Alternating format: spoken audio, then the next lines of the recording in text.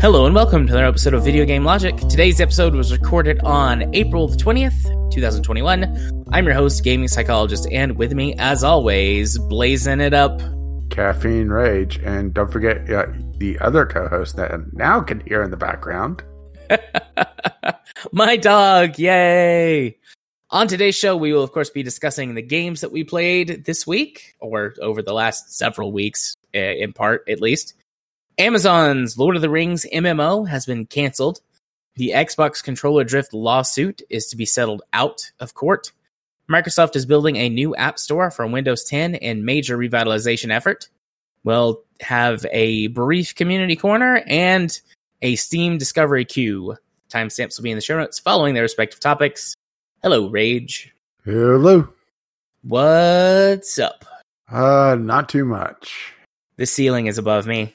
I can't see past the ceiling, though. My x-ray vision is broken. Well, see, you need to go get another COVID shot. Oh, right. I need more superpowers.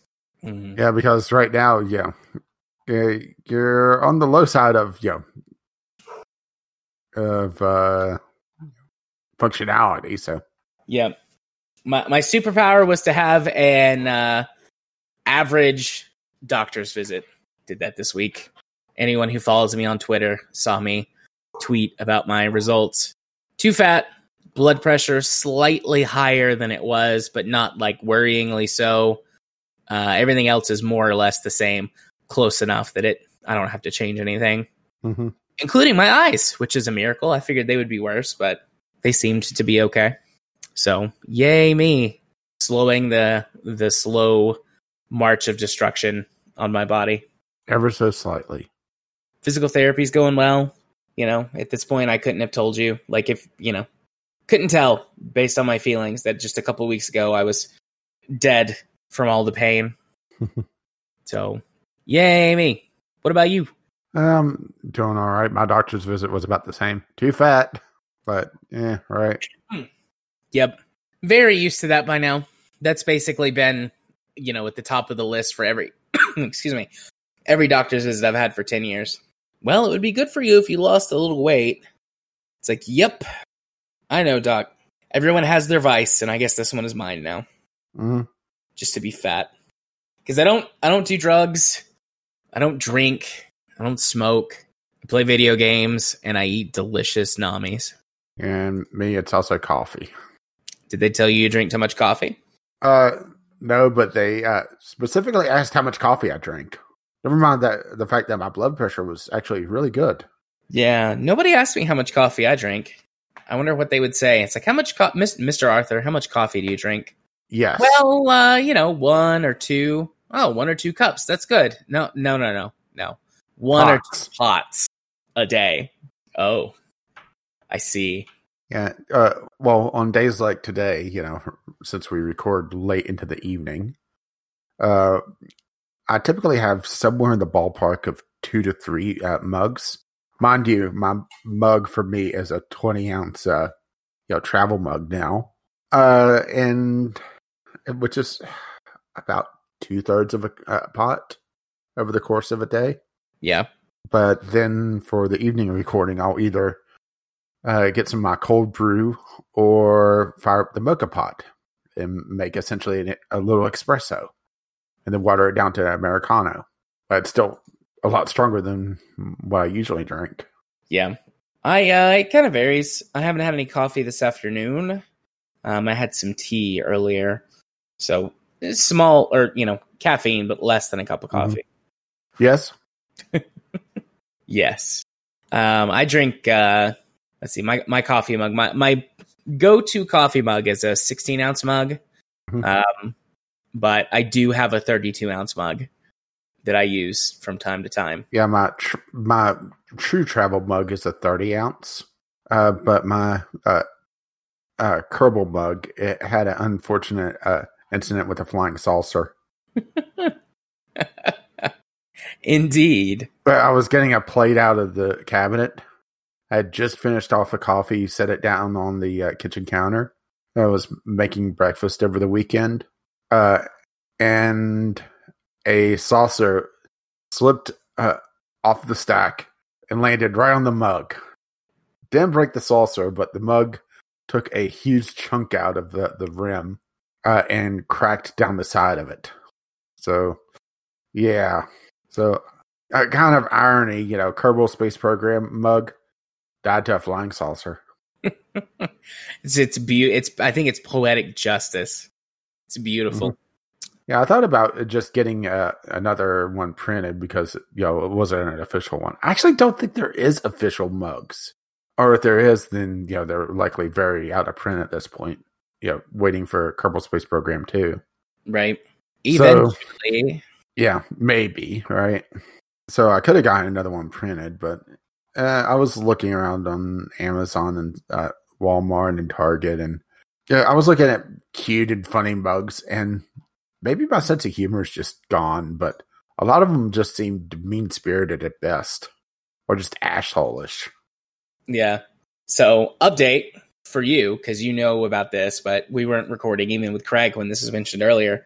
My friend responded when I told her Fable 3 and Anniversary are coming to Game Pass later this month was, well, that's it. I'm officially sold.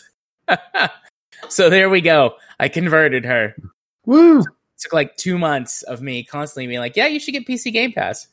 Which, beautiful segue that she provided me there to talk about my first game, which I played using PC Game Pass.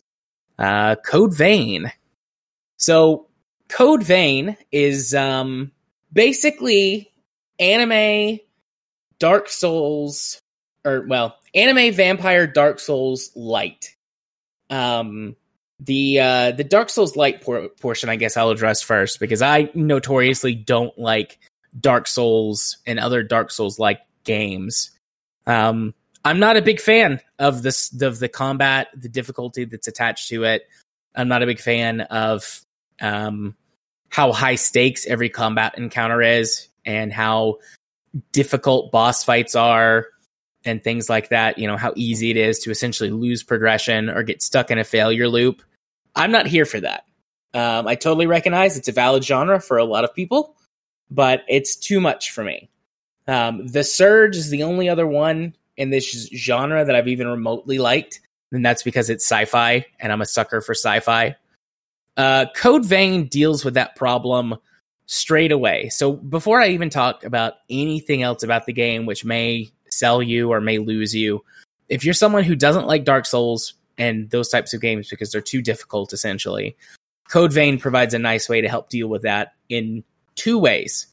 The first way is that it doesn't lock you in to a play style. So with Dark Souls, at the start of the game, you basically pick your class. And I'm sure that someone in the comments or is on Discord or on Twitter is going to be like, actually, Jared, you can do this to change up your whatever playstyle of the game. Like, no, fuck that. Like, if you're someone who doesn't know how to play and is learning, the game locks you into a playstyle at the beginning when you choose your class. Code Vein starts with 3 classes you can change from at will, and there are more you unlock as you play. And you can also mix and match certain aspects of the classes as well. So once you kind of get a feel for it, you can customize each of the classes or sort of create your own custom class that mixes and matches the different abilities from the classes. So the first 3 that you get is sort of like a fighter that's melee based, and then a ranger that is, range based. Their primary weapon is like a rifle. So right away you get ranged attacks. And then there's a sorcerer class. So the melee class is the most traditional Dark Souls. Although if you've played multiple games within the genre, it's a little bit faster than Dark Souls. So maybe more Bloodborne in terms of how fast the combat is. And then the range character, the melee aspect, like if you use your rifle for melee attacks or switch to your secondary weapon, which can be a melee weapon, then you can get melee combat. But the gun itself has got a good range, and most guns have primary and secondary fires, so you get options with that. And then the sorcerer, their primary attacks use magic, of course, based on sorcerer. And so they tend to do the most burst damage with magic, but they're kind of the weakest. So you are incentivized to play them ranged anyways. Certain weapons are specialized to a class, but there's a lot of sort of generic melee and ranged weapons, so you can mix and match within your class. So right away, you get options, and you can change them at will. You just get to sort of a save spot, go into the pause menu, change out your class if you want to play with something different. The classes have got some other differences as well. Like the fighter class has the most health by default, whereas the sorcerer has the most magic available to them by default. But you can mix and match, so you can find something that works for you. The other thing that the game does to completely change up the dynamic for the difficulty of it is that other than the first, 30 minutes of the single player game, you get a companion. And it can be another person that can like drop in and play that companion, although it would be their own character. Or you just get an AI companion, and the AI is either smart or more likely they cheat. And your AI companion seems to have infinite health potions or infinite. The AI cheat? Never. Yeah, but they seem to have an infinite. Like they don't. I've never seen my AI companion die or even go down to have to be revived. Like they always seem to manage to at the last second pop a health potion and then get back in the fight. So, having an AI companion really helps. You start with just one, but pretty quickly you unlock some different ones that favor, one type of class or one class over another one. And so you can pick one to complement your style, whatever it is. And they can also be switched at will, as long as you're at this game's equivalent of a bonfire. So that, they can be switched at will at those positions. So if you're trying one and it doesn't work, just go back to a bonfire, or at your next one, just change them out. So those two things right there make the game way more playable and forgiving. There have been plenty of times where I was pretty sure I was about to die and my AI companion saved me or healed me. Either saved me from the enemy that was about to kill me or healed me. I tend to play the ranged characters more. Just I'm not fast enough or smart enough to play a melee character in this type of game, but ranged I can play pretty well. Just dodge and shoot, or dodge and cast spells. So typically I pick one of the melee focused companions and have them sort of cover that. Also known as meat shield. Yeah, I get a meat shield. Unless you got the midget, then it's a meat buckler. But those two aspects of the game make it extremely playable and friendly to someone who is not, good at Dark Souls games, but likes the idea of them. And that's what's kept me going. The theme. So to swing back to the anime vampire portion of this, the theme is interesting, and I like it. But if this was a more traditional Souls-like game, the theme wouldn't be enough to keep me engaged with it. A lot of vampire sort of fantasy, standard fantasy stuff. A couple of different things. Instead of it being sunlight that hurts vampires, there's some kind of weird chemical in the air. And it makes them sparkle, right? Not quite. It slowly essentially drives them crazy so that they lose control of themselves, and that's what makes them devour humans.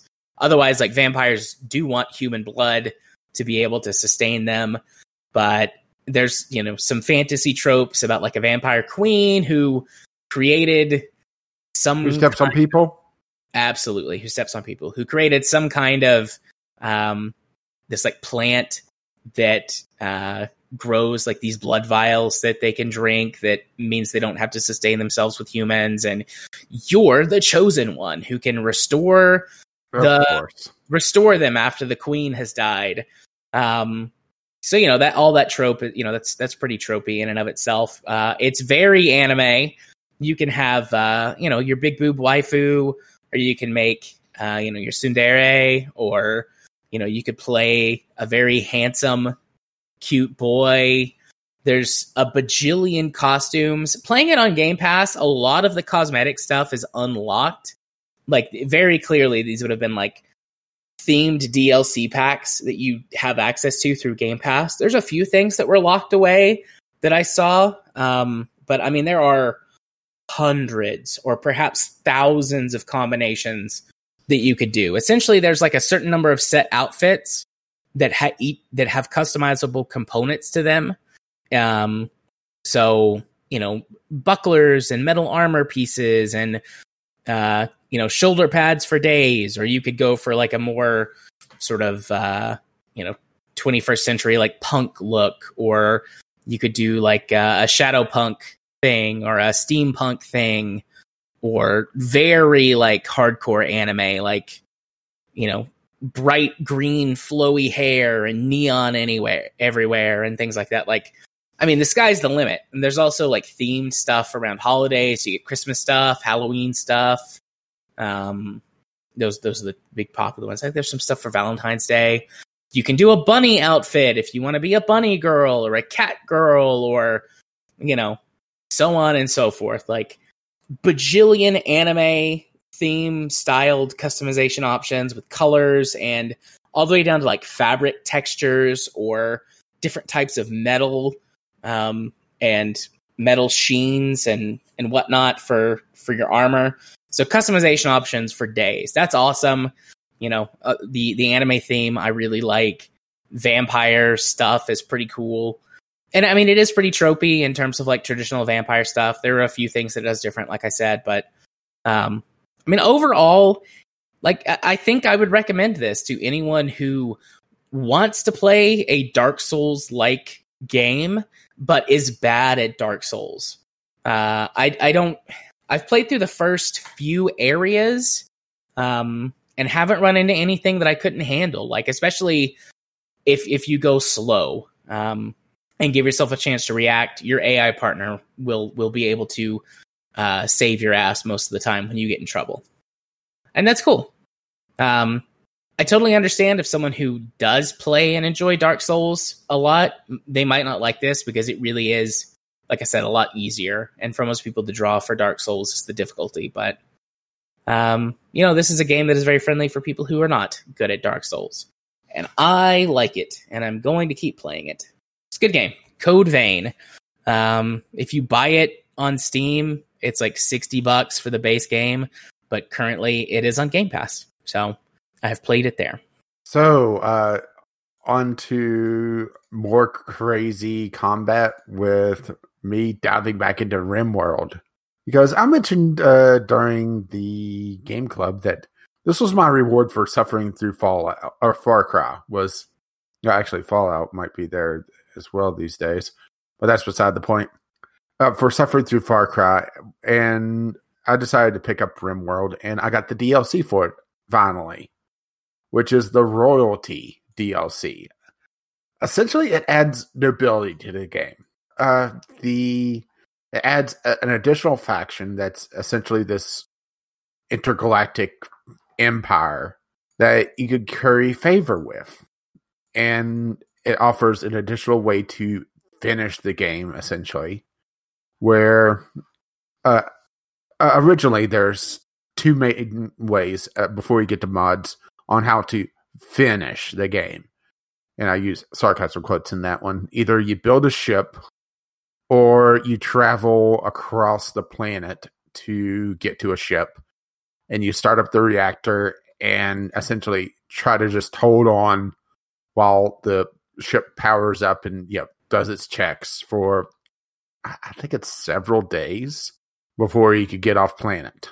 Well, this adds another one where if you curry enough favor with this group, you're able to essentially host the royalty of this empire, and they'll take you off planet. And also it adds, nobility that's for the player-controlled colony as well, where as you gain honor with this group, and this is on an individual person basis, it's not as an overarching faction. As each individual colonist gains favor, they start being granted titles.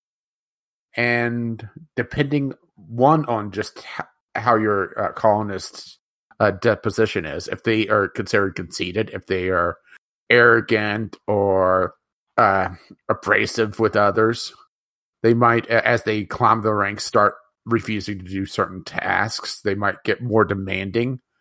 If they're more down to earth, they still have some things that they have to be given. Nicer clothes, better bedrooms, be able to get a throne room, that sort of thing. But it's not as crazy. And it unlocks essentially what is force powers, if you want to go the Star Wars route. Woo. And they counterbalance it with essentially a heat gauge. So each person essentially has a mana that they could generate through manitation. And to make it so that you just can't spam them, if you have something that's low mana requirement or focus requirement, as they call it, there's a heat gauge that as you use them, it builds up heat until you might cook your brain if you're not careful.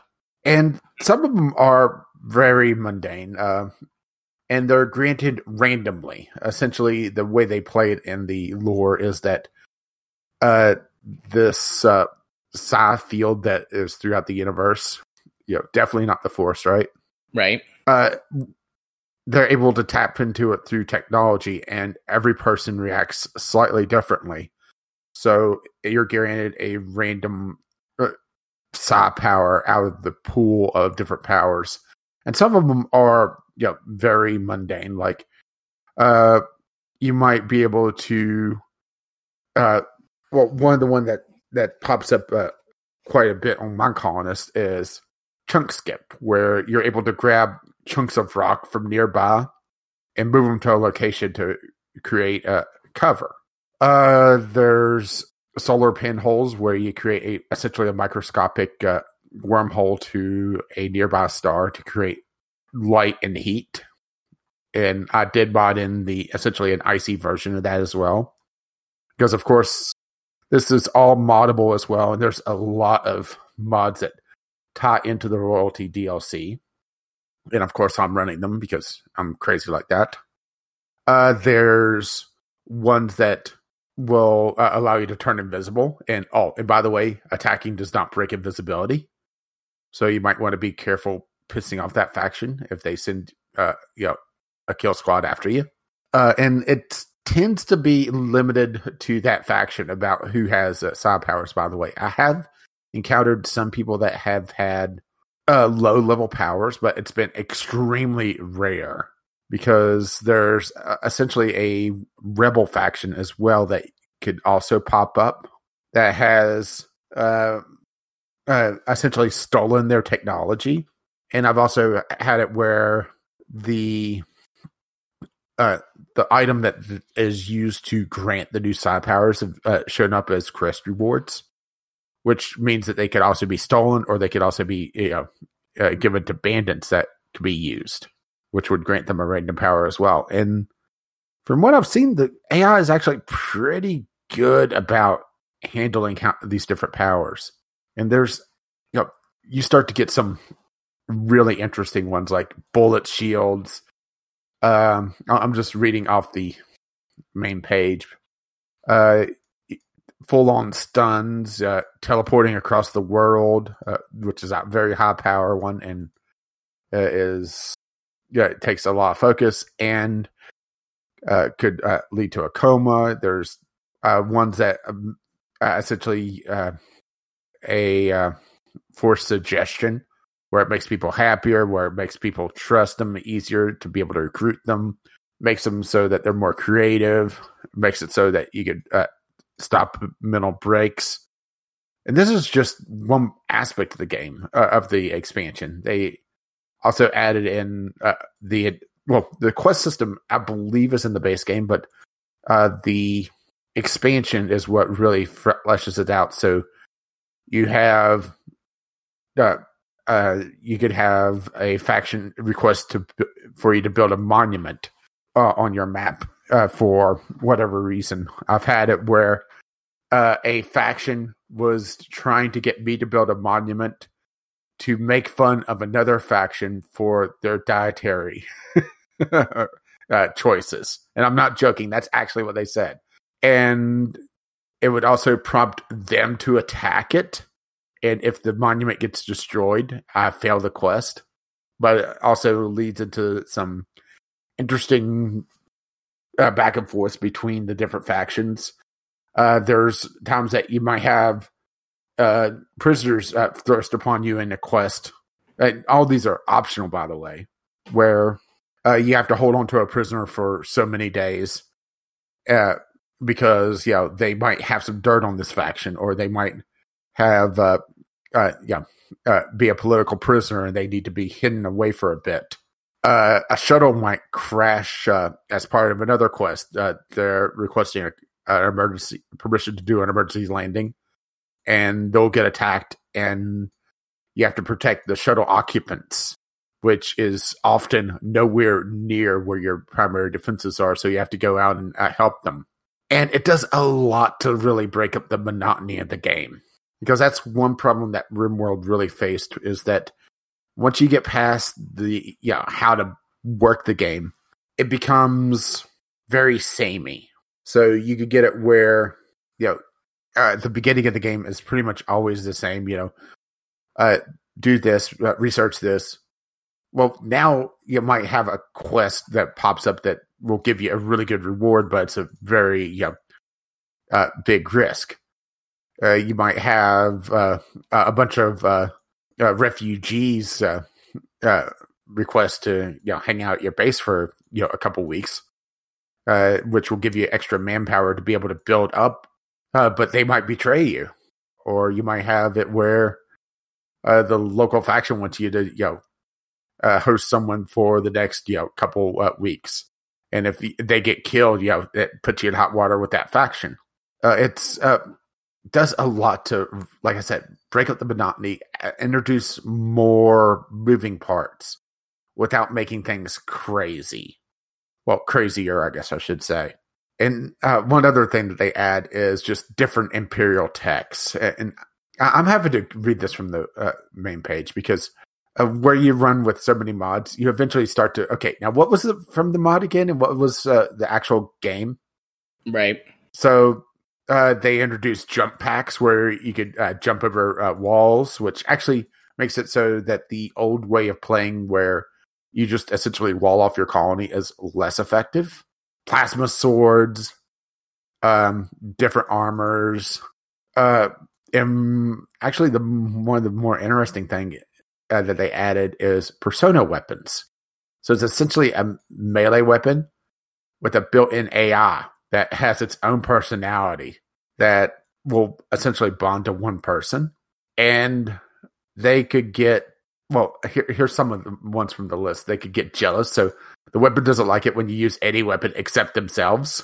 The weapon might be a little bit, bloodthirsty. So if it hasn't killed anyone in a while, it'll get upset. It might be a free wielder, so it doesn't actually bond with someone, so anyone can use it, which is actually really useful. It might make the person essentially immune to pain altogether. It might make them kill happy, so whenever they kill someone, that they would actually get a happy thought or a happy moodlet when they otherwise might not. They might affect your psychic sensitivity, both positive or negatively, which interacts with the psi powers, essentially the force powers, because some of them are based off of your sensitivity. Like a stun, if you're very sensitive, will affect for a lot longer, but if your sensitivity is down or 0, it either won't affect you very long or not at all. Mm-hmm. So a lot of new things that they added, and this is before you even start to get to the mods that add or do more things with the mech clusters, which is a new mechanic as well, where the mechanoids will not just attack, but they'll actually build up a small base that you have to fight off, and they'll be able to poison the air, darken the sky if you're not careful. They'll call in reinforcements with beacons. They'll have alarm systems of different types. If you're not careful, they have turrets and mortars and different walls. They might have a factory where they'll build reinforcements over time if you don't take it out quickly. And this is all just the expansion before you start getting to mods. It's well worth the price of entry, in my opinion. It's $20, which is one of the more expensive ones, considering that RimWorld itself is I actually bought it before it went to full price, so it's $35 now.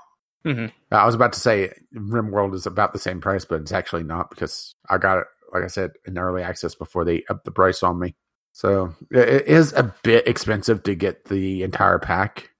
If you don't have RimWorld itself, I would say get it first and toy around with it. But it's a good Dwarf Fortress-like game, and this just adds more things and really addresses a lot of the problems to the base game that was otherwise there. So, any questions? I don't think so. Eventually, I'll play RimWorld. Yeah, I think you would really like it. It's just it has a bit of a learning curve. But it's also one of those games that you could set up and just pause every so often and do your thing during the day. Mm-hmm. And what Royalty really does is it adds additional things that you could do outside of just build up your base. You could throw yourself a bit of a challenge and have that arrogant jerk build up his title. Or once you get past the first title is actually free. So if you do enough of the quests, you get to have everybody with one star power. But as you essentially progress through the titles, they get more demanding. They might require specialized clothing. They might require a specialized throne room, a more glamorous throne room. But there's also trade-offs. One, you get more side powers, and your overall ability to use them increases with each rank.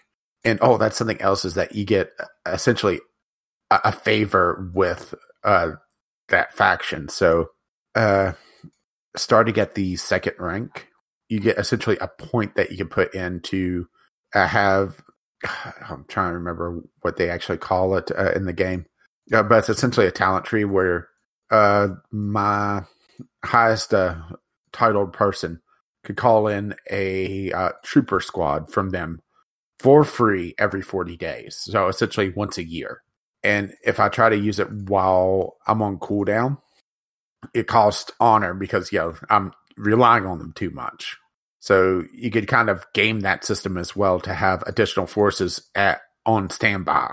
You could have it where they'll drop resources to you, money, medical supplies, food, for different reasons. There's a lot of changes to what you could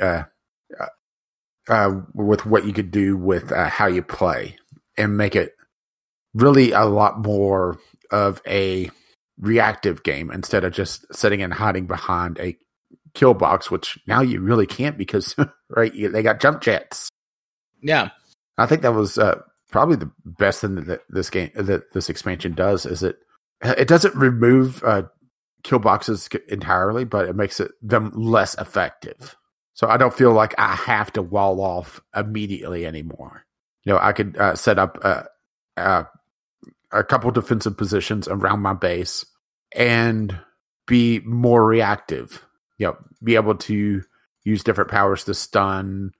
Have it where my characters are in the dark, but they're in the light through the different pinhole side powers, so that they get essentially a debuff to incoming fire. One of the mods I have installed makes it so that incoming raiders are a little less suicidal. So if they get hurt badly enough, they'll try to run for cover or even retreat entirely, which makes things also more reactive. And honestly, I think that should be base game. And I do get that some people will say that this game is, or this expansion is very expensive for what it is. And yeah, it is, if you're not running with enough mods to kind of tweak things here and there to your personal liking. But overall, I do think that it is well worth it. So yeah. Cool beans. So I got one other one to talk about this week. I played a weird one. At first, I thought this was a joke. It's called Trader Life Simulator. I was given a copy of this like every great once in a while. I go check out Keymailer and just see, like, because devs will give keys to people. Like, I quit requesting keys a long time ago. I stopped getting anything I requested. But every once in a while, a dev will send out a bunch of keys, and it's like, here, try my game. It's cool. And so I got a key for this. And I was like, this looks, I don't know, maybe interesting. So I thought it was a joke, but the developer seems to be taking it very seriously. It's a first-person, quote-unquote, simulator of running a small shop in a small town in, like, Eastern Europe, I think. Not 100% sure where it is.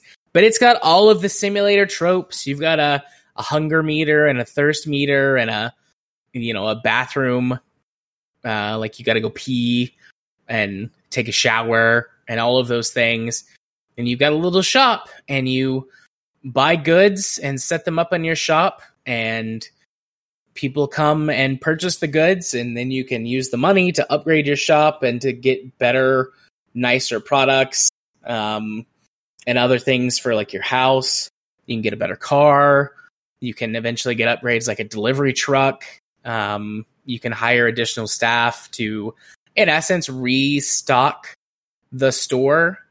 You start out though with like basically none of that stuff. You start out with like a kind of a shitty car that's like a hatchback, so you can put some stuff in the back to transport around, and like a bare bones house and a store with no shelves or anything.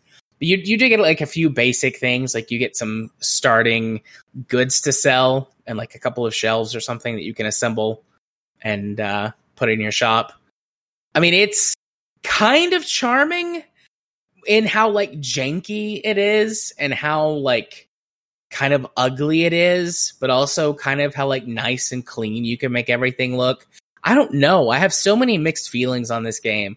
I played it for a little while, a couple of hours, got through the first few in-game days, got sort of my initial shop set up and selling and making some money. And then I stopped. I played this like 4 or 5 weeks ago, like right before we had to cancel a couple of shows because of my brokenness. And then we did the game club, so I couldn't talk about it. And then before then we did the other game club. So like I've had this one sitting for a little while to play, and they've had 4 updates since I played it last that adds like electronics and nice furniture. And like you can get a TV and set it up in your house or in the shop and basically play YouTube videos on the TV. They added like a sports car, which I guess is nice, but driving is horrendous in this game. It's faster than walking, but it's, the car is not very responsive. It's just there to help you like carry things around easier. I don't know. I have so many mixed feelings about this game. Like I said, I thought it was a joke, and then I played it, and it's janky and kind of bad, but also kind of charming in a way. I don't know. It's got everything about it does feel tedious. So, and maybe when you get a little bit farther and get the delivery truck and some more employees, it becomes less tedious. But it's like you go in for the first day, you unpack each and every one of the boxes with the goods in them. You set them up in the store, either by throwing them on the floor or setting up the basic shelves that it gives you. And you have to manually pick up each item and place it on the shelf in the way that you want it to be. And then you go to one of the supply stores and you purchase goods to sell in your store.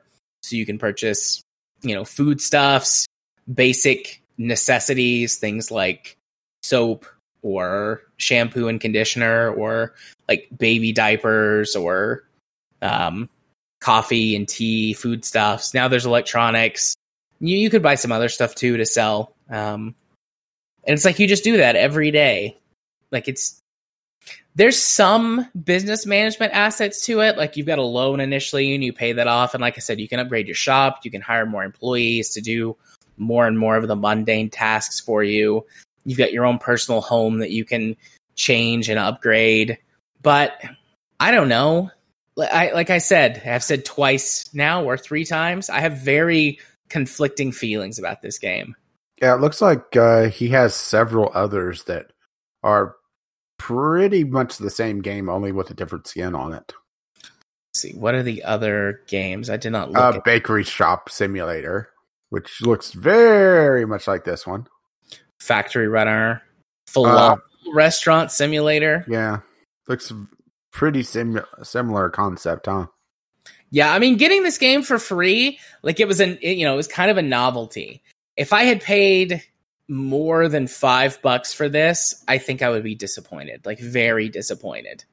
I mean, on the bright side, from what I can tell from the screenshots, like what you see is what you get. It doesn't feel like they're selling, at least from the screenshots, this game as, under false pretense. I mean, I guess, you're in a small town. There's other stuff you can go like check out, like other stores and banks and a select small number of people you can interact with. But they are functionally like menus. You interact with someone and it's like just having a menu. It's not like you can have like conversations and build relationships with these people.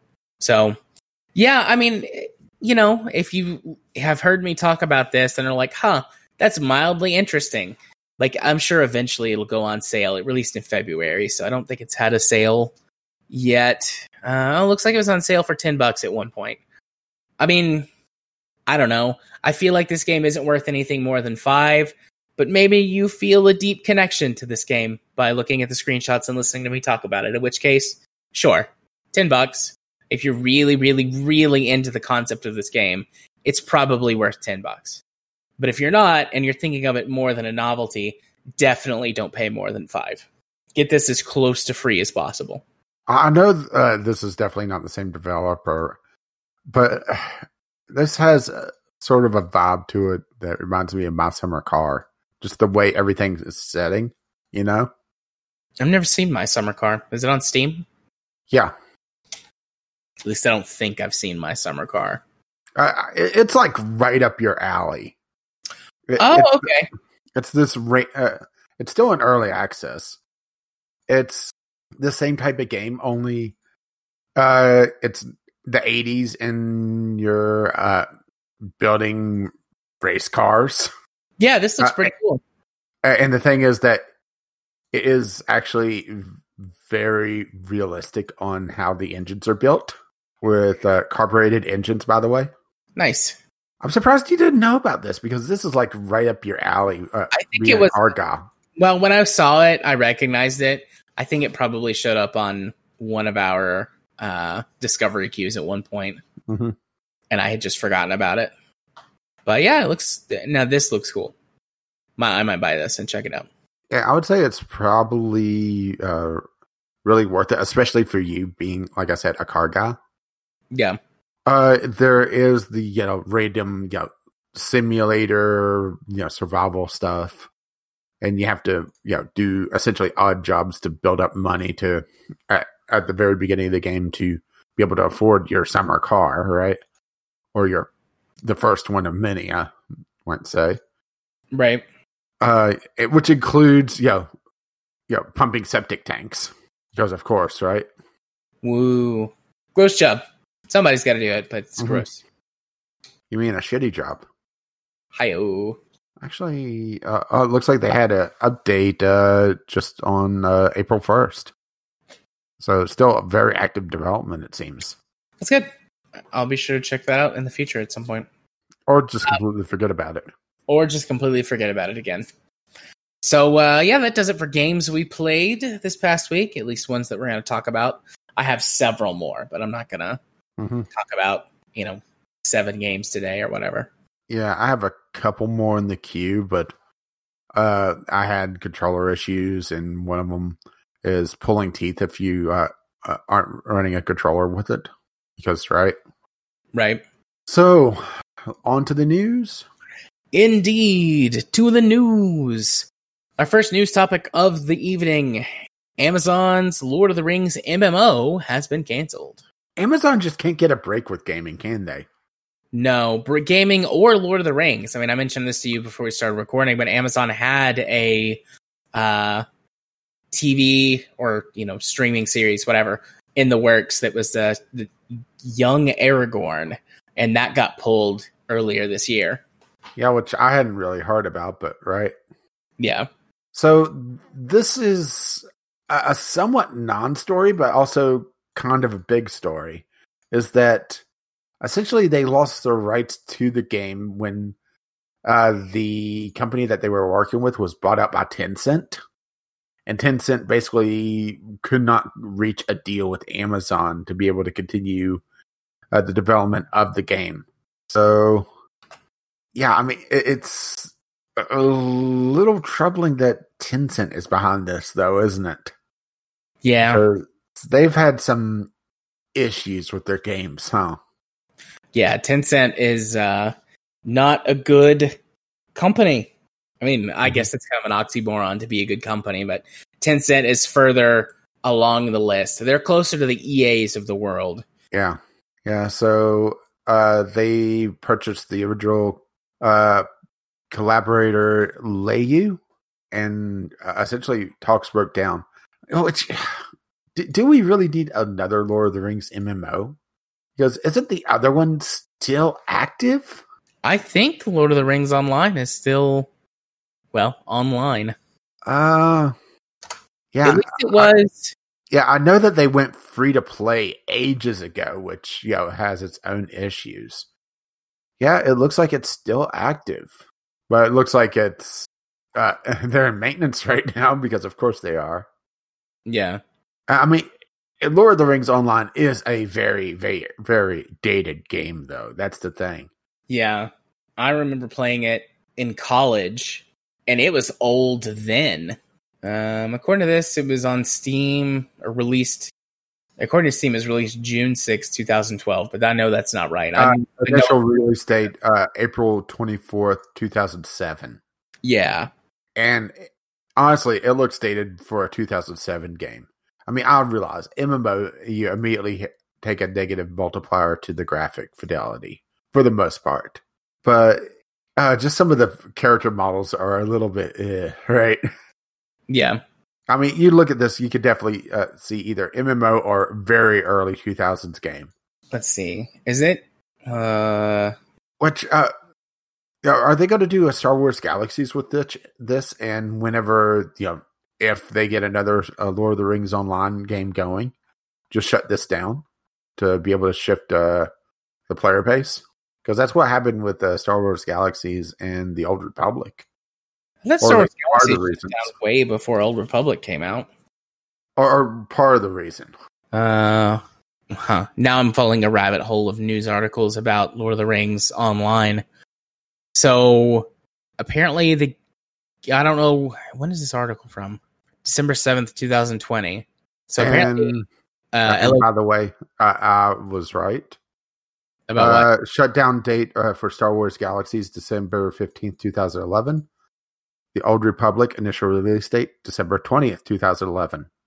Interesting. I thought, this is just, I guess, me misremembering, but I thought Galaxy shut down.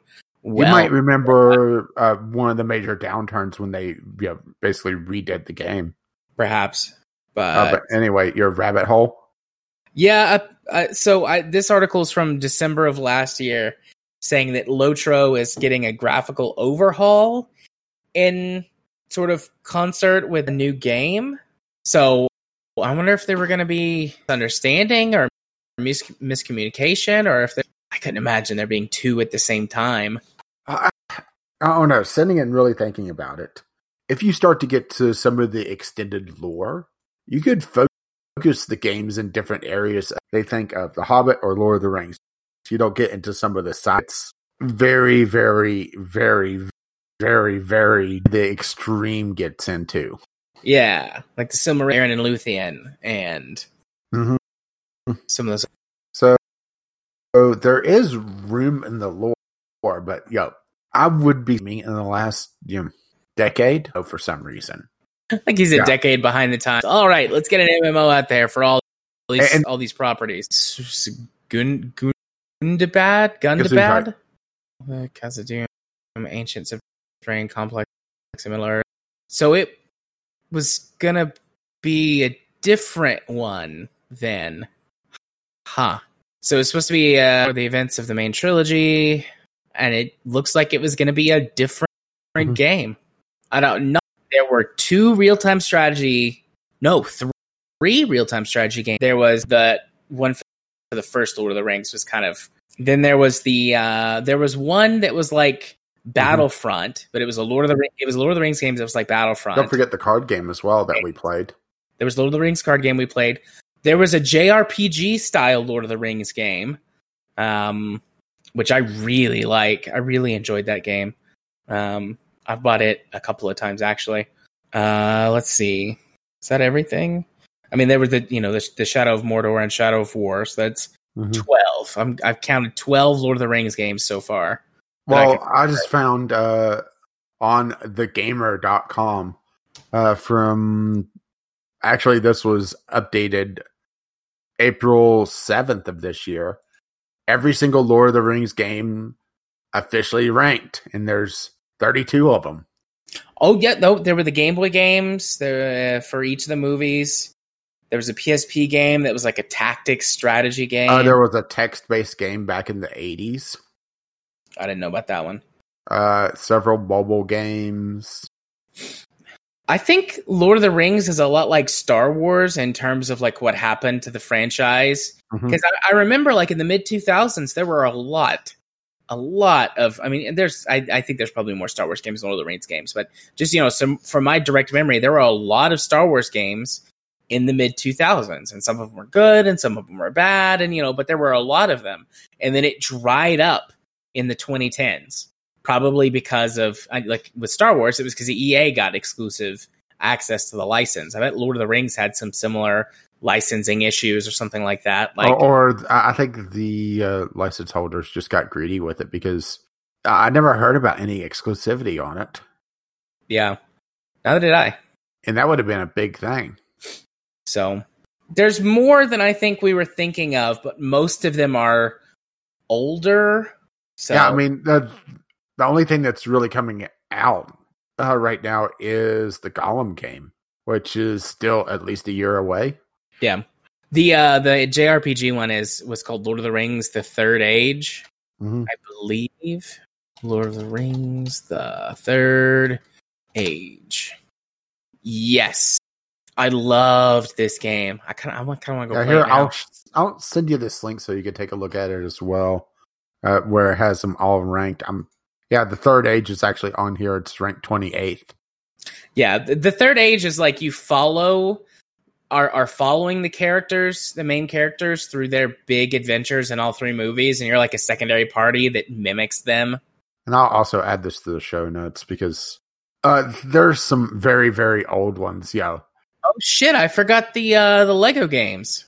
Yeah, there's Lego games. That's why I was saying that I think it's more the rights holders getting greedy. Yeah. And I didn't even think about, I did think about them, but I didn't list the Hobbit stuff. Mm-hmm.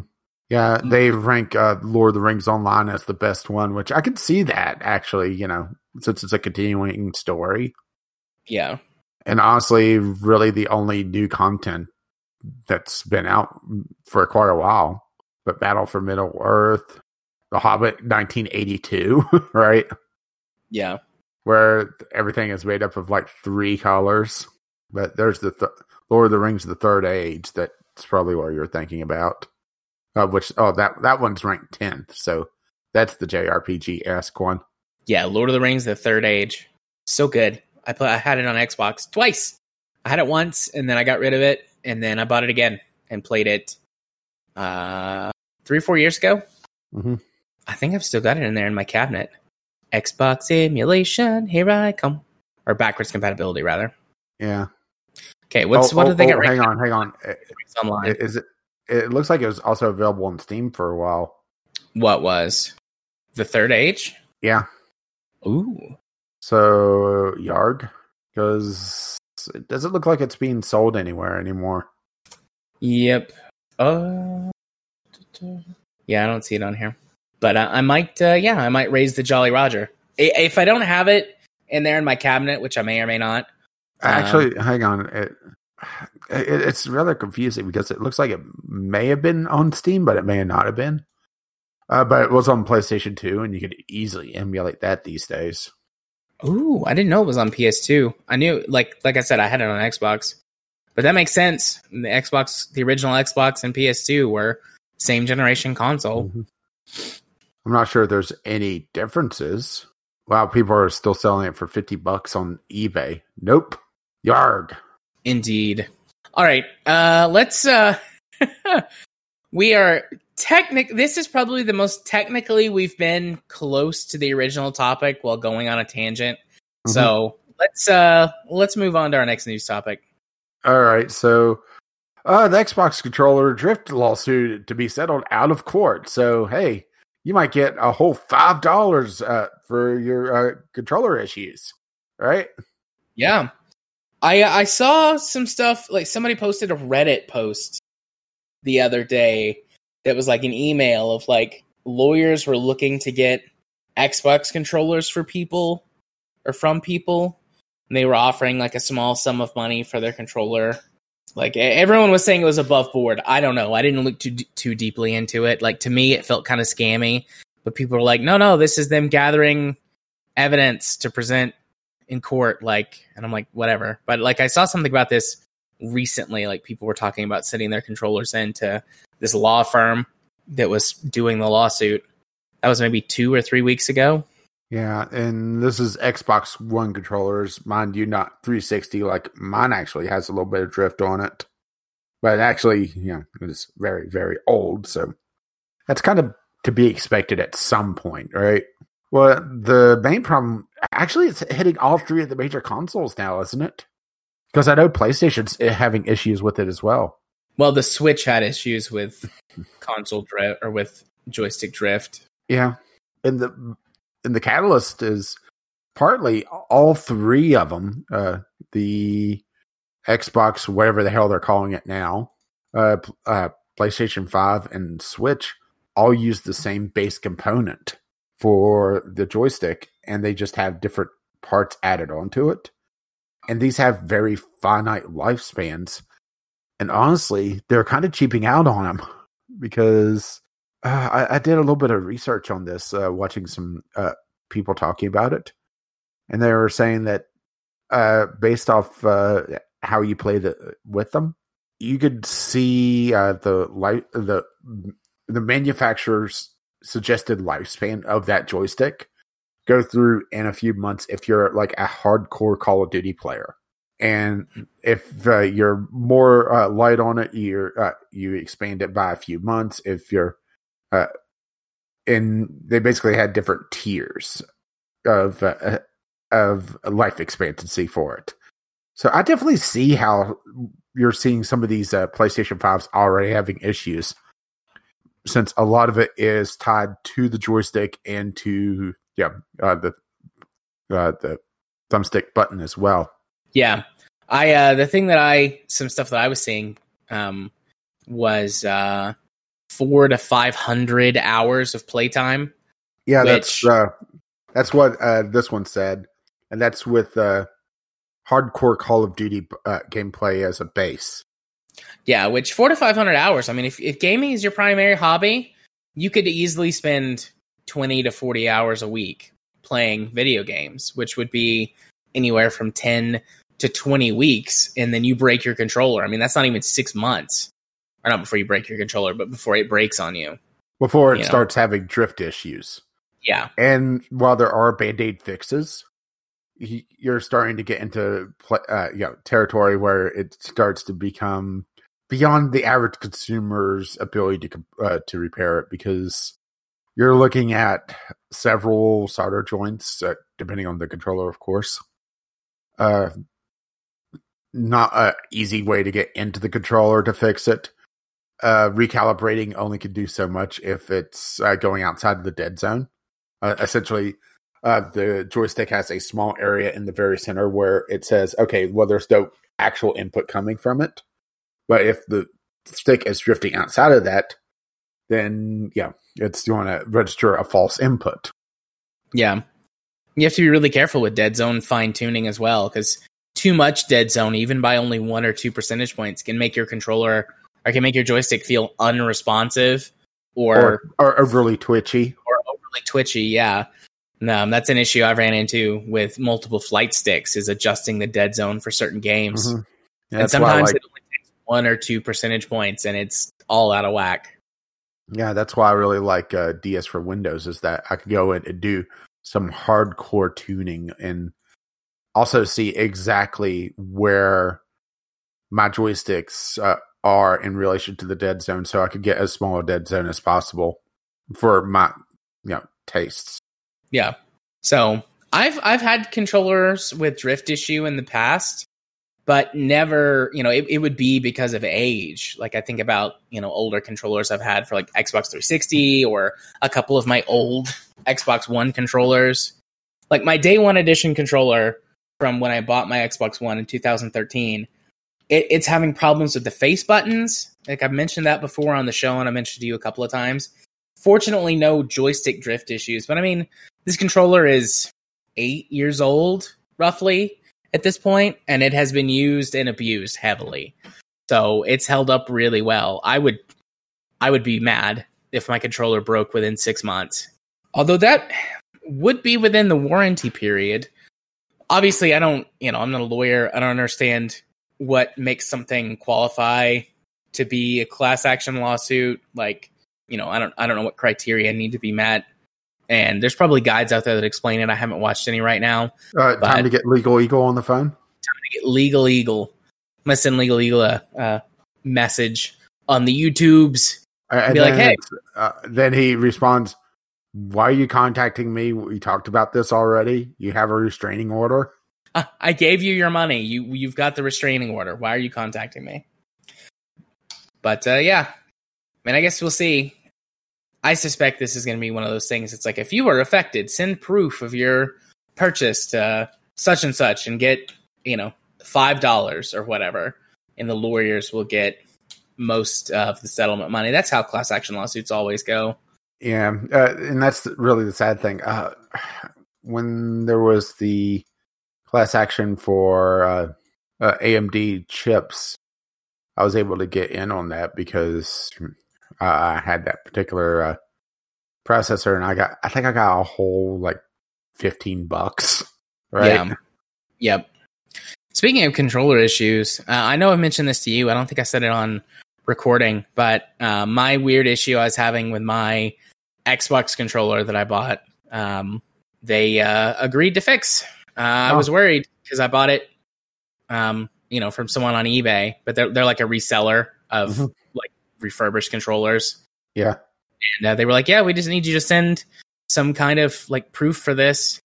So I recorded a quick video on my phone and messaged it to him through eBay. It was like, yeah, here's what it's doing. I was like, I think this is what it is. Like, I think there's an issue with the power circuitry.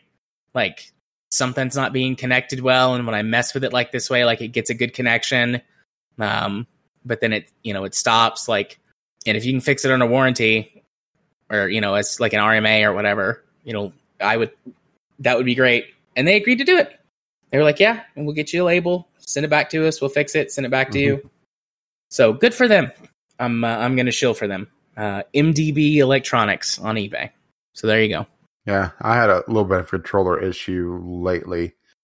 And I think it's when Logitech's G Hub updated, it interfered with the virtual controller that DS for Windows uses. So I fiddled around with the output tab on it, and it eventually just fixed itself. So I think it was interference between the two. Yeah.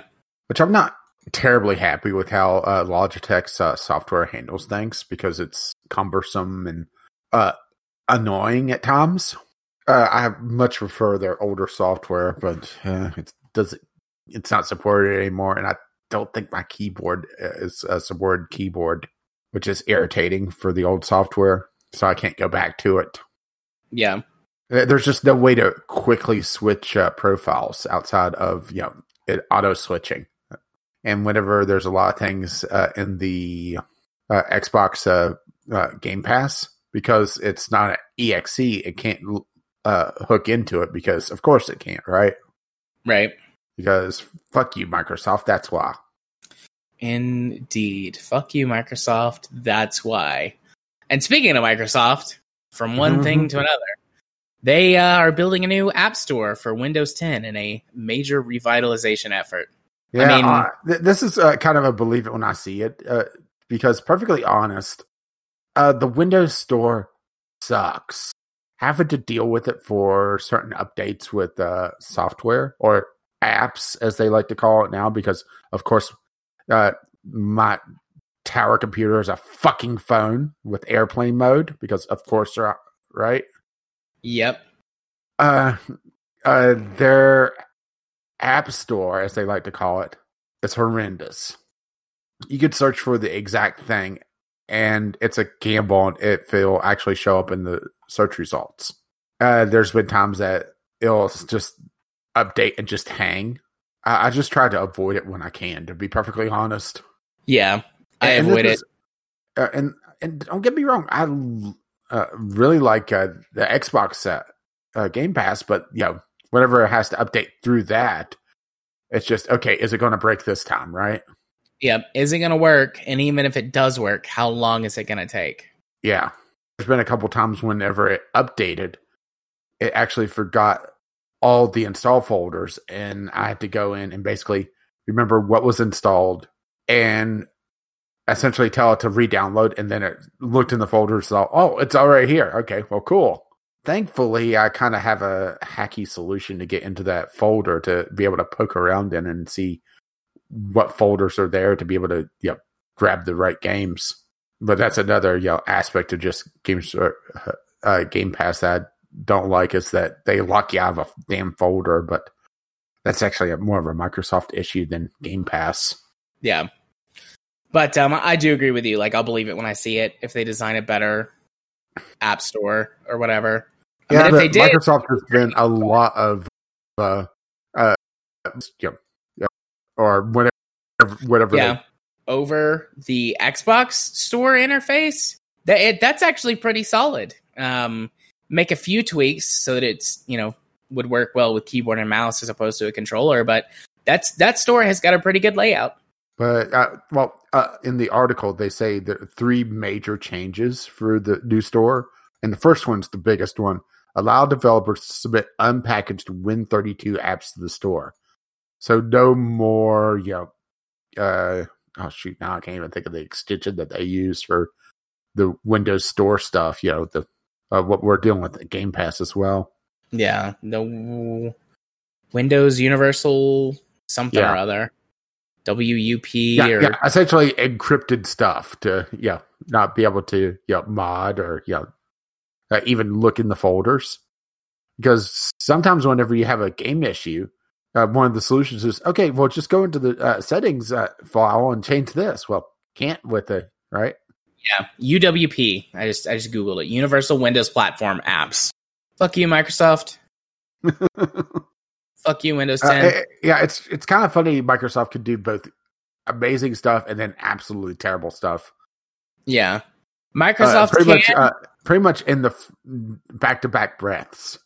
Yeah, Microsoft can and has done some of the best shit around, but also can and has done some of the worst shit around. Mm-hmm. Yeah, the other 2 is allow developers to host apps and updates on their own content delivery network, so you don't have to deal with the Windows Store to get updates potentially, and allow developers to use third-party commerce platforms and apps. So that one's more, a little worrisome, because you're possibly dealing with currency outside of the Windows Store and bullshit, tokens or whatever the hell in particular apps. But it allows the option for different commerce platforms, so possibly be able to use PayPal as well, though. That would be nice. I'm an old man and I exclusively use PayPal for things online. It'd be nice to actually see this come to fruition instead of a lot of promises and then well, it wasn't worth the effort. Yeah.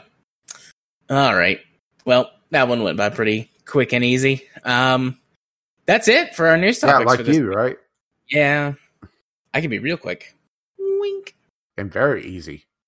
Oh, yeah. Always. So that brings us over to our community corner. No article submissions to talk about this week. We did get a couple of things, though. Let's see. In the general chat, Jim posted a couple of free games. So with if you create a PlayStation account, you can get Horizon Zero Dawn for free right now. Not quite sure if that's just for PS4, like if you have a PS4 or were looking to buy one, or if it also works for their PlayStation. What is it? PlayStation Now? Yeah, their streaming service. If you get it with that too, I'm not sure about that, but regardless, if you were thinking about getting a PlayStation 4, or if you have one, and you haven't went to go get this, you can get Horizon Zero Dawn for free. And then also Jim posted some indie games you can currently get for free right now. For, I guess this is more PlayStation stuff. Yeah. Let's see what's on here. Res Infinity, Abzu, The Witness, Enter the Gungeon, Subnautica, Moss, Astrobot, Paper Beast, and Thumper. I mean, some actually very good games. Yeah. Let's see. Download free indie games and PSVR games starting March 25th. Yeah, this is an older one, but still active, it looks like. Looking to see when it ends. I don't see on here when it says. Oh, between. Okay, May 15th or May 14th. So you have about a month.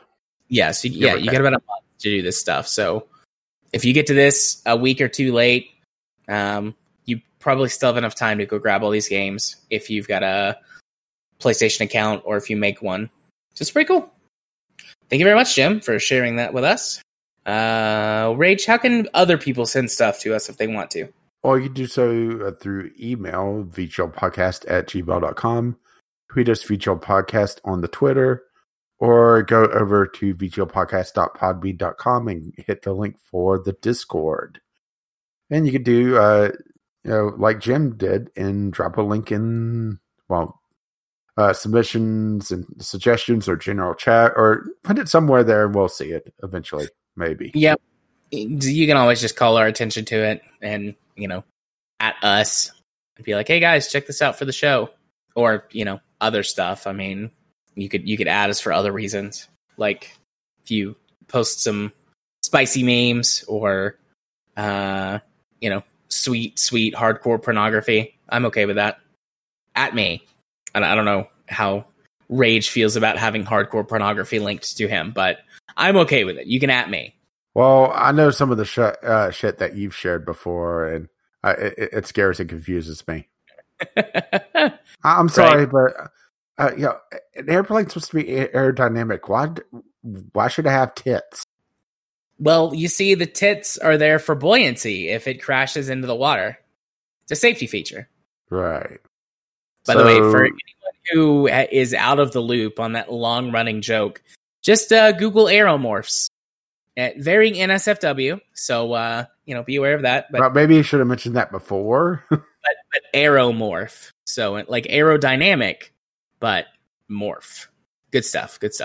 So doobly-doo? Yeah, let's doobly-doo for a discovery queue. And of course, I have one right away, and it's already linked. Hailspire. Yeah, I'm looking at aeromorphs now. Well, you have other things to worry about right now, like a Dungeon Master D&D map/game where you can build essentially the D&D your D&D creations and run a tabletop game through this. And I gotta say, it looks very, very pretty for what it is. I'm gonna look this up right now, and it looks like it has some very in-depth building mechanics as well to be able to build your campaigns. Downside is it's $25 and everybody needs a copy. I was gonna say, does everybody need a copy? Yes. That's expensive for my groups. Mm-hmm. And it looks like they don't plan on changing the price at least. So maybe eventually they'll have a sale. That's one thing. This would have been perfect for, buy a bulk package of keys and be able to hand them out. But that really hasn't been a thing in quite a while. Yeah, I was going to say, I would love a bundle for this. I mean, this would be really good if you have a group that's been spread to the 4 winds, right? Yeah, or groups like mine, like both our Star Wars RPG group and my vampire group. We all live in different parts of the country.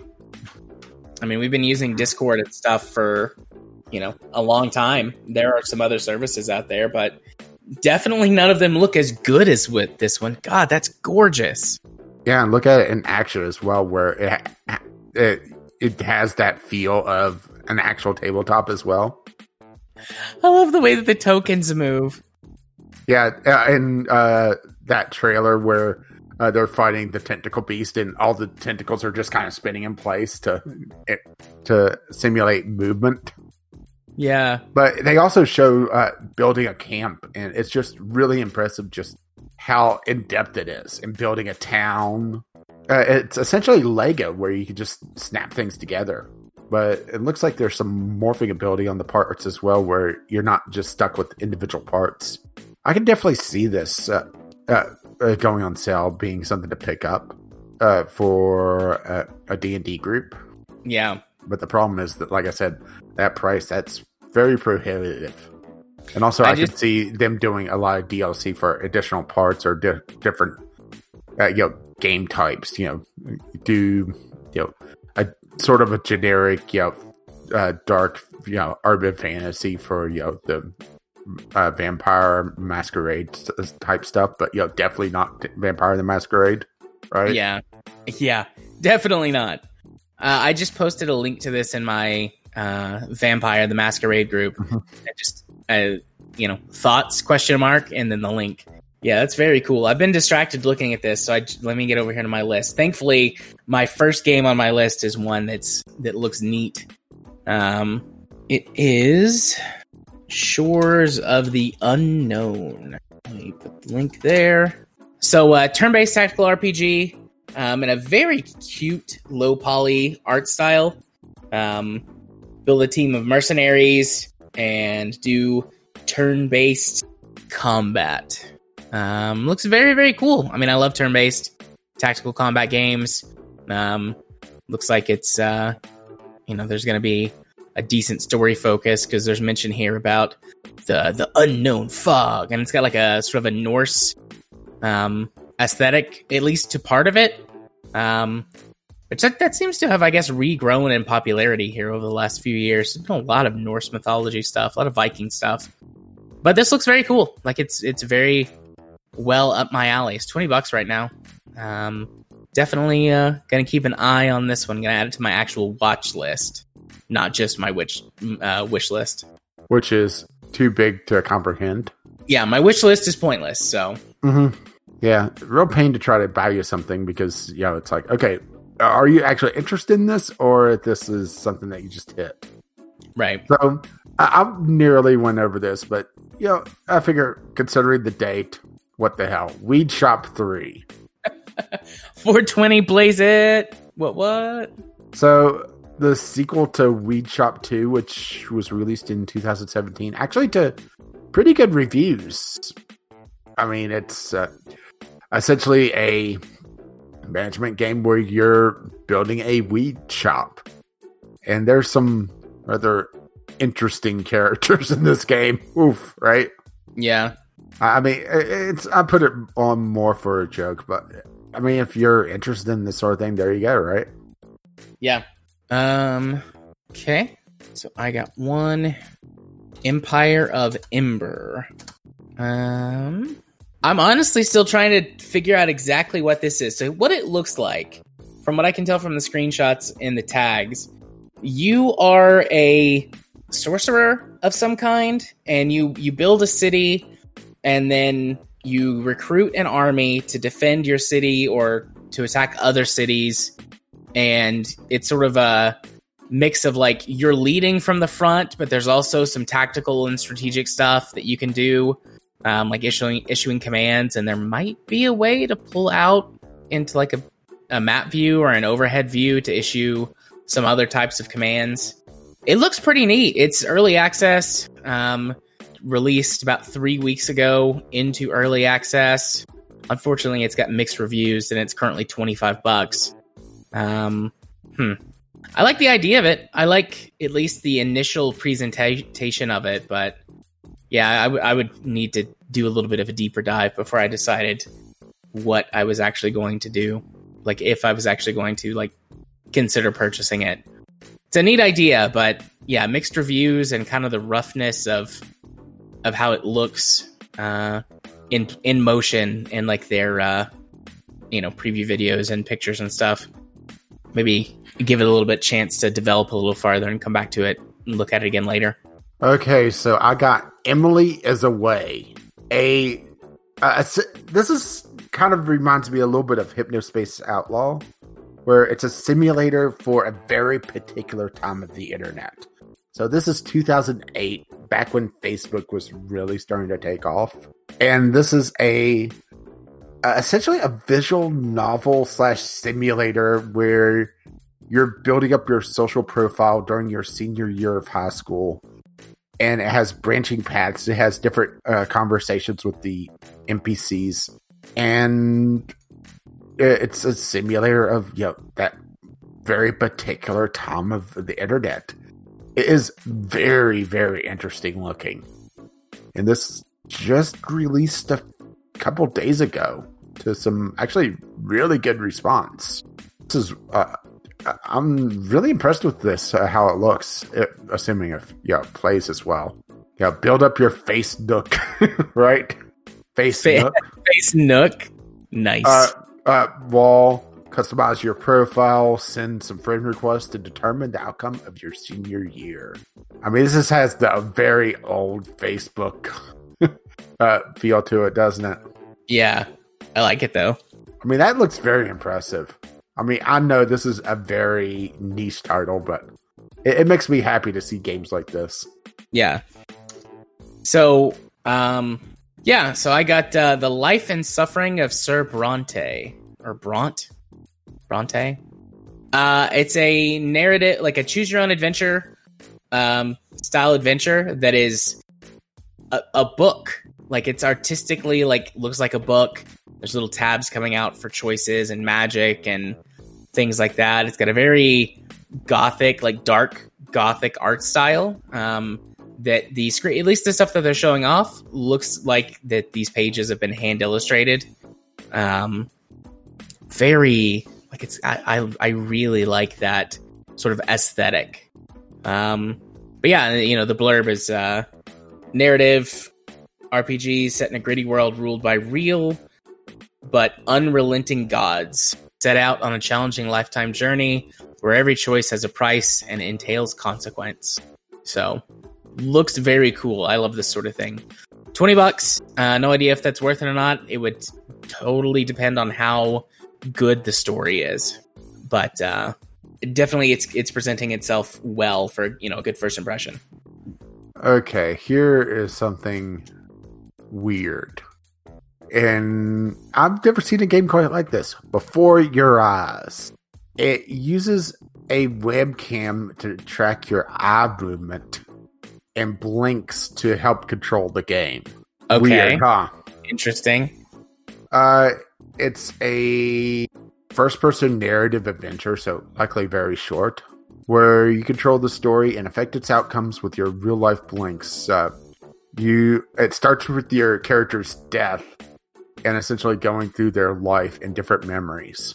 Now, they don't say exactly what the webcam is doing on this, though. They say for the full experience, with Blink interaction, be sure to use a webcam, but they don't say that it's required. So, making me think that, you get more out of it with a webcam, but it's not a requirement. Yeah.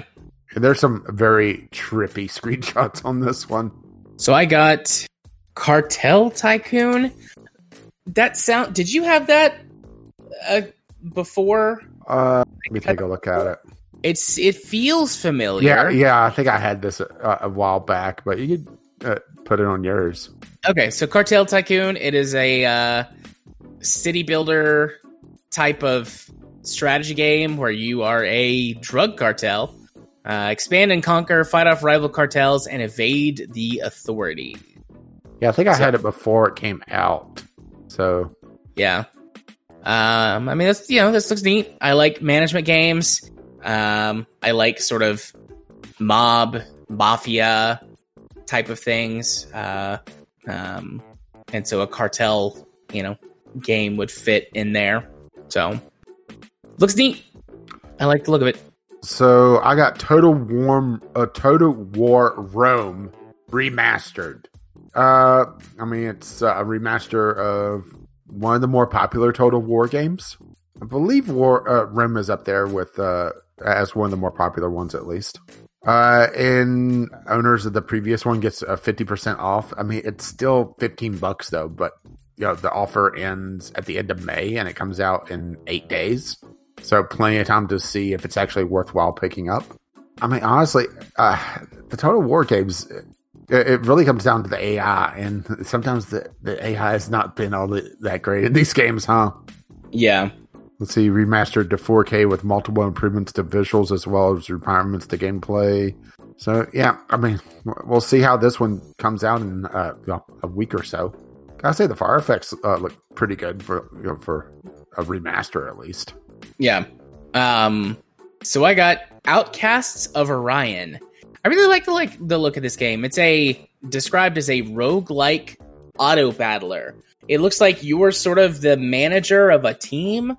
I don't know if it's just supposed to be like a professional fight arena or if you're a mercenary group or what, but like you're some kind of team leader or manager, and you recruit and train units, and you sort of set their strategic stuff, their placement and their actions. And then once the actual battle starts, you can't do anything. You just have to watch and see if your strategic decisions and, strategies have paid off. And if they win, it seems like you get to move forward in whatever, it's using as like its way to progress. Like the screenshots make me think like there's some kind of like fight league or something. But no idea if that's actually true or not. It doesn't say. But, and if you make good decisions and you keep moving on, then you get to keep moving on. And if you screw up and your people die, it's like that's the end of your run and you get a new run. So, but I like the look of this. I like it's an idea that I haven't seen done too many times. And it's sci-fi, and everyone who's here listening to me knows how much I like sci-fi. So, and it's cheap too. It's only $8. Man, that's making me want to impulse buy. I'll think about it. Looks cool. So I got Saga Frontier Remastered, another remaster on my queue. This is a remaster of the 1998 RPG classic Saga Frontiers, which was a PlayStation 1 game. I mean, definitely could see the age on some of these screenshots, but it doesn't look terrible. That's the thing, right? Yeah. So sci-fi RPG, which is already, yes, please, right? Yeah. Yes, please. Where you play one of several protagonists. It looks like they also restored some cut content that was in the port. So if you played the original, there's also a reason to pick it up as well.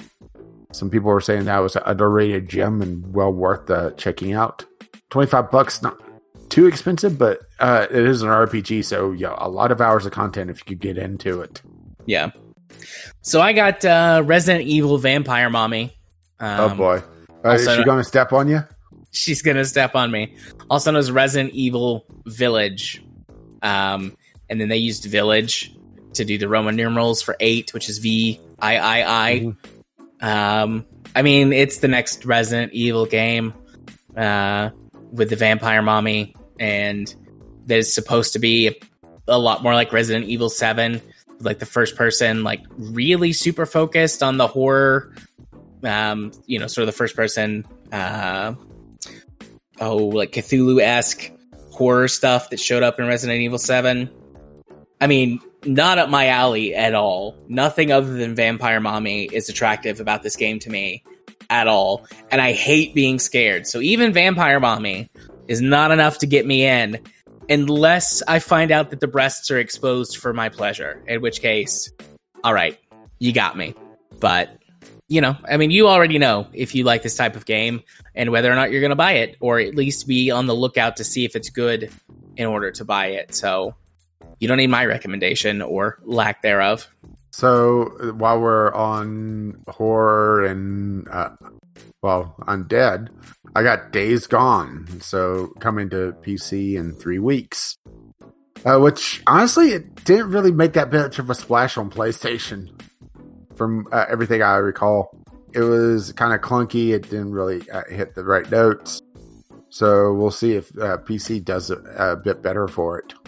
So a lot of the issues I remember people talking about with Days Gone is that the PS4 just couldn't handle the zombie hordes and stuff. Yeah, because that's the one thing I remember was just the number of zombies that they were throwing at you.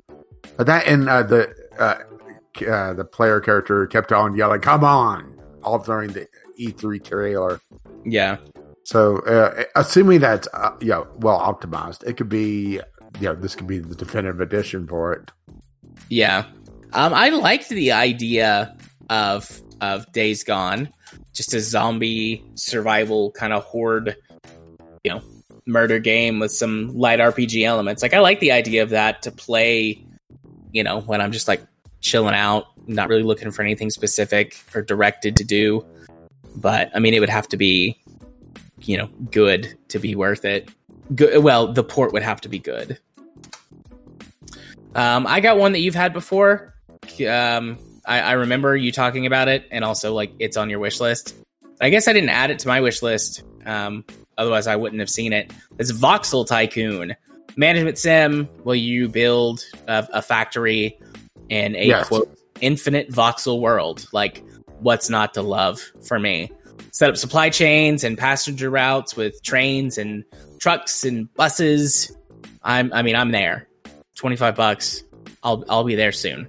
So I got Across the Obelisk, a co-op possible deck building RPG, roguelite. Yeah, play solo or with friends though. There's a lot of cross pollination with these games now, so this looks very derivative of all the others. The big hook for this one, it feels like, is one. It looks like they offer a lot more classes than what they typically offer in the other ones, but also the opportunity to do co-op multiplayer in a deck builder like this. But you're controlling individual units, so I'm not sure how it actually works. I mean, it looks like it could be a lot of fun, though. Yeah. This is another one that I've got that feels familiar. You might have had it in a previous week. Strike Team Gladius. Well, okay, there you go. It's a sci-fi. Pretty sure I've had that one. Turn-based strategy RPG. I'm again, like all of the tags that make me happy: sci-fi, turn-based, or tactical RPG, strategy RPG, turn-based. Like, mwah.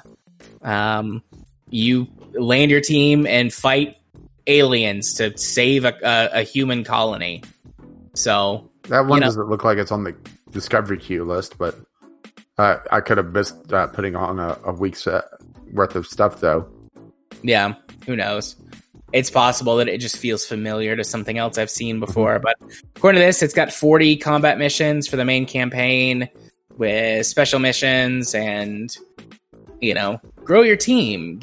Equip them with unique weapons and classes and recruit unique classes, like et cetera, et cetera. Like, I'm all about this. This is another one that I'm there for. Yeah, I'm just looking at this one real quick. All right. I am... Yeah, this is my last one. Yeah, my last couple were ones that you already pulled this week. I also got Emily is Away and Total War Rome Remastered. Yeah, still getting used to this keyboard. I keep hitting the wrong thing. So I'm kind of doing a stretch on this one because, but Arlik, The Lost Kingdom. essentially a town builder survival game where you build up with friends and build villages to manage your production lines. I know, yes, please, right? Yep.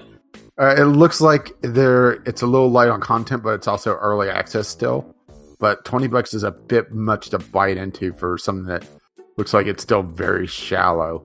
And considering they say, I expect the game to be an early access version until the balance of the game is stabilized and all factions, orc, elf, dwarf, mage, troll characters, and buildings have been added completely. I expect everything to be done by 2025. At least they're honest, right? Yeah. So, see you in 2030 when you get it's still on the early access award, right? Indeed. But yeah, that was the last one on mine. I had essentially a porn RPG. I mean, it didn't look terrible, but there was oof. Yeah, right? I had one porn game that was not an RPG, but it was very low effort, not worth mentioning. It actually looked somewhat decent. I mean, by all the standards, right? Right. But also early access and right. Yep. So that is it for the doobly-doo. Indeed. And the discovery queue. Indeed. And hey, Ray. Some actually good pulls this week. Yeah, I had like 8.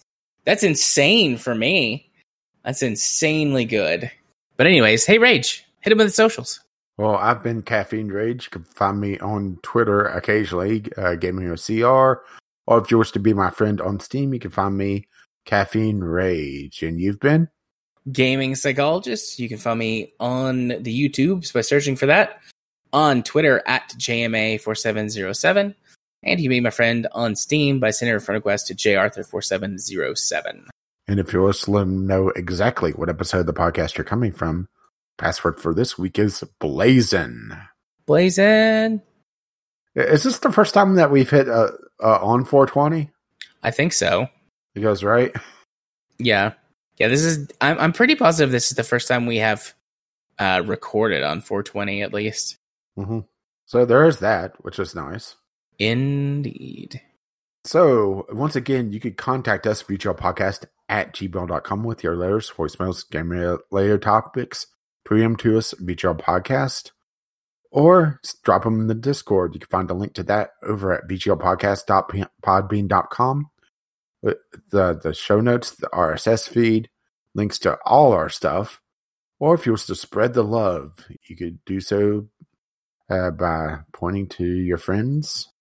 Pointing your friends to your podcatcher of choice. Because I think we're pretty much everywhere these days, right? I think so. Unless it's broken again, right? Which is always possible. Yeah. And our lovely, lovely patrons, we cannot forget them. They make this madness possible. You can find out more at patreon.com/VGL Podcast. Our intro and outro music is On the Ground by Kim McLeod, and our Discovery Cube music is Doobly-Doo by the same artist. And both of which can be found at Incompetech.com. And as always, as his lovely music starts to roll across my voice. Bye-bye now. See you next time. Bye-bye.